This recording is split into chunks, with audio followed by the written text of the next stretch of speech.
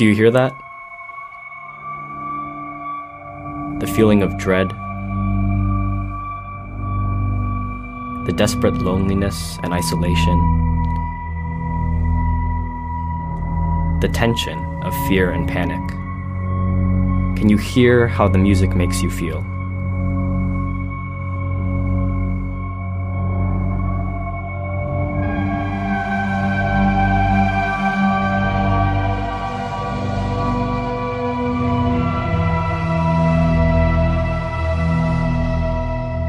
Or is it just the sound of your heartbeat as you face your imminent demise? Chernobyl is a 2019 historical drama made by HBO that revolves around the real-life Chernobyl disaster of 1986 and the cleanup efforts that followed. The series was created and written by Craig Mazin and directed by Johan Renck. But most importantly, it was composed by Hildur Gudnadottir. Gudnadottir is an Icelandic musician and composer. Classically trained as a cellist, you might know her for her score to Todd Phillips' Joker 2019, where Gudnadottir won the Academy Award for Best Original Score. She also won the Golden Globe Award for Best Original Score and the BAFTA Award for Best Original Music, making her the first solo female composer to win in both. For her scoring of Chernobyl, Gudnadottir won a Primetime Emmy Award, a BAFTA Award, and a Grammy Award. But first, take a listen to this.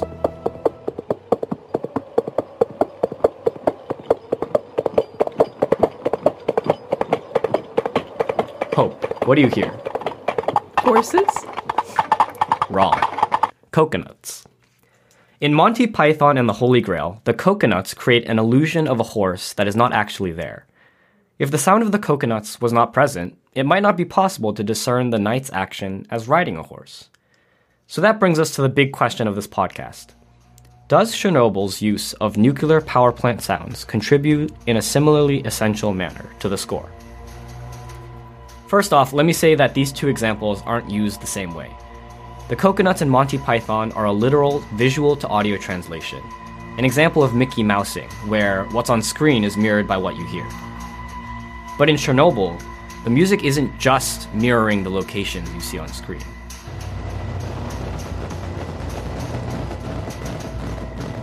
The low droning of machinery, the overbearing clanging of metal parts,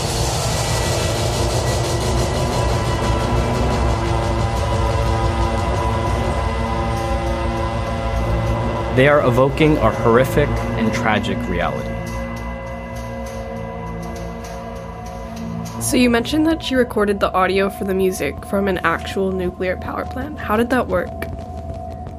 In Philip Hayward and Matt Hill's Ascendancy, the rise and recognition of Hildur Gudnadottir as a screen composer, they write, similar to her involvement with Joker, Gudnadottir began work on the score in advance of production. Her main pre-production activity involved her visiting the decommissioned nuclear power plant in Lithuania, where the majority of the series was shot with veteran field recording engineer Chris Watson. They listened to and recorded the ambient sounds of the location in situ, in a process that required wearing protective hazmat suits, in order to gain creative inspiration.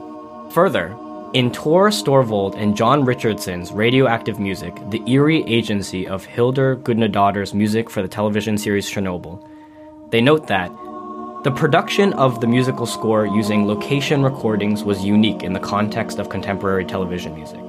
Gudnadottir was given the time and budget to embark on a compositional journey that is rarely ever possible in the framework of commercial television production. So this semester in class, we've talked a bit about the process of music production as adjacent or following the completion of the visual aspects of film or video games. You know Bernard Herrmann, the musical composer for Vertigo and Psycho, which we watched together. He worked closely with Hitchcock throughout the process of filming, and even suggested defining ideas for the music. So Gudnadottir was hired to start working on the score before the storyboarding or the filming? Yeah, music being composed before or simultaneous to the visuals is unusual for film, let alone TV. So obviously music was a big focus for the people in charge of this project. I know you mentioned this while we were watching, but the visuals and cinematography for Chernobyl aren't really that visually distinct. If anything, they're a little mundane. But regardless, you get absorbed into the episodes. And I think that's probably due to the music. You did say repeatedly while watching that the music made you feel anxious. Yes. Definitely.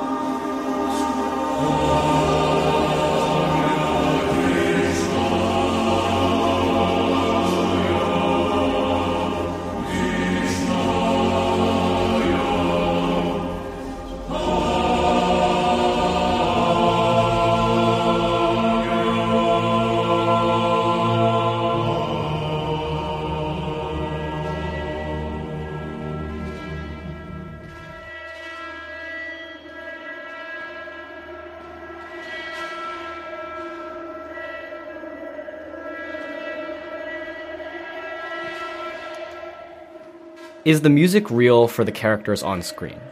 The score uses real audio from an actual power plant. The sounds are the same, but obviously the organization and mix of sounds can't be realistic. But perhaps there's more to what the characters hear that goes beyond hard realism.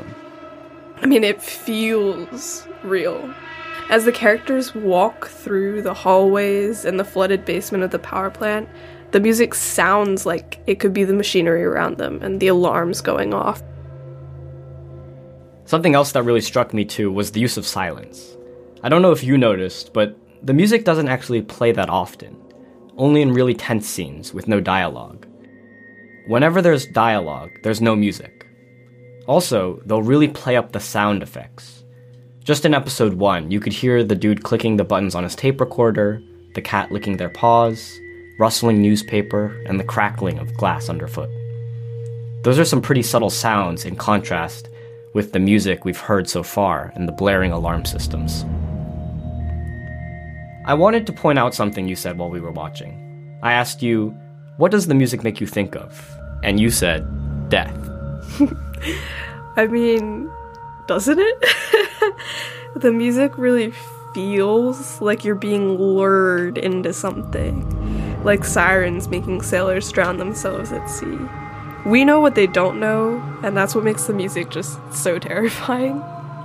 That seems to support the non-diegetic aspect of the music then, because the characters don't have the same knowledge we have as a viewer.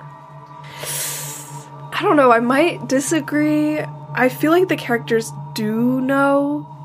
At some point in the show, they all become aware that their deaths are inevitable and imminent. But even before that, it's like they can hear the same panic that we're feeling for them. So maybe the music isn't as non-diegetic as we think. Hayward and Hill write, there is a pronounced ambiguity and crossover between the diegetic and non-diegetic sound elements present in the series, with Gudnadottir's score comprising metallic, resonant, oscillating, and/or pulsing drones with slow attack and decay envelopes.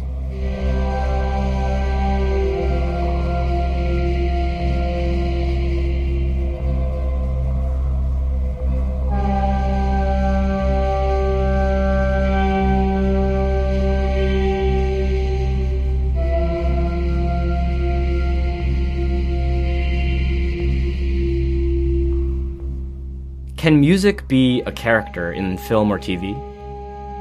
I really like that question. My gut reaction is yes, absolutely. Well, I didn't come up with that question, so I can't take credit for it. Svord and Richardson say, the composer had a distinct character in mind when envisioning her work. Not a human character or protagonist, or the character of a physical environment, but the forces and processes which affected both of these in the course of the disaster. Her main character was, in short, the radiation itself. She comments, because the radiation is the character as such in these events that you can't film and you can't see, but you need to be able to feel it. And I felt that the music was a good place to feel the radiation. What do you think? I think that's right. The radiation is a character. It's scary because it's this invisible force that can reach out and kill anybody within range, and it's a very long range. There was one scene where people were standing outside to look at the explosion, and this nuclear snow started falling, and this one lady was just holding her baby outside. Like, lady, that baby's gonna die now.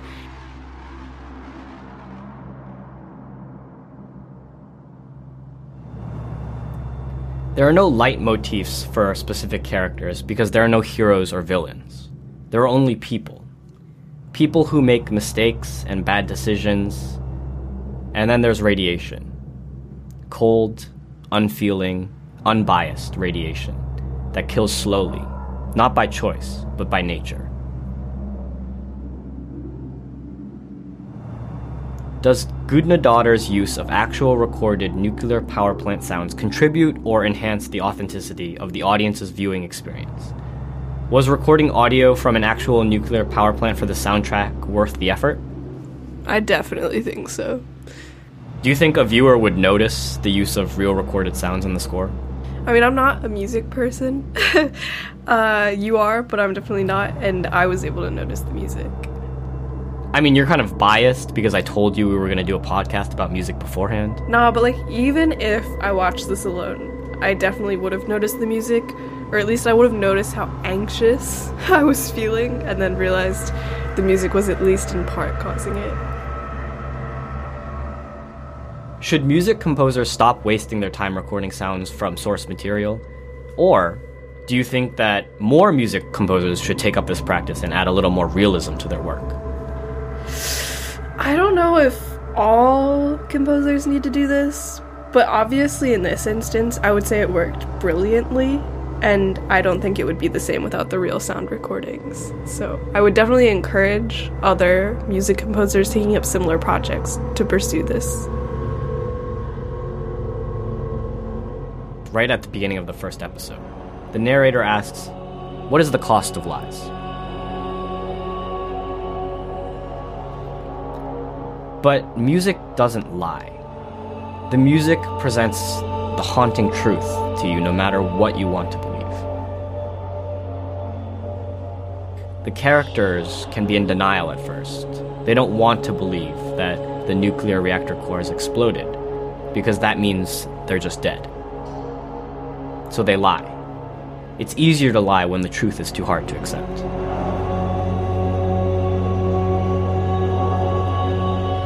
I'm glad they didn't use actual instruments.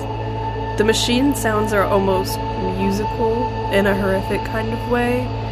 I'm sure you could get something approximate to what we heard using instruments or artificial sound effects, but yeah, the truth of using actual power plant sounds, I think that was really important.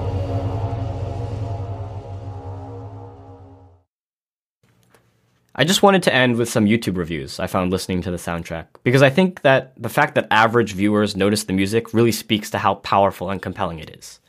One comment from a user called Freya of Serbius. "This soundtrack is utter perfection. It's what helps tip Chernobyl into legendary status. It's a real-life horror movie where the monster is radiation." Another comment by Shannon Croft. "Chernobyl is already viscerally terrifying, haunting and unavoidable. What it shows and doesn't show have equally impactful meaning and almost abyssal depth. This first piece you hear really comes back to cement it. Low, drumming, broken, and discordant, but in a sort of harmonious cacophony that grabs your attention. You will listen because you need to understand the truth." The music was very upsetting.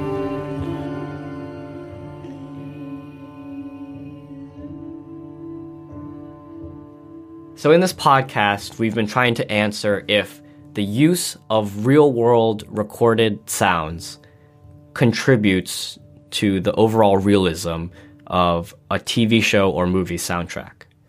Hope, what did you think about Chernobyl as a show overall? It was really hard to watch. I think that was definitely on purpose by the showrunners. As a show, it's really moving, and although I might not recommend it to everyone, because I know it was upsetting for me, it's definitely one to watch for musicians and non-musicians alike. When I first watched it, I thought it was a masterclass in storytelling, but Chernobyl is a masterclass in storytelling through music. It challenges the idea that music is a supportive element to visual media. Gudnadottir has created a monstrous and dreadful score that rivals the greatest villains in film and TV history.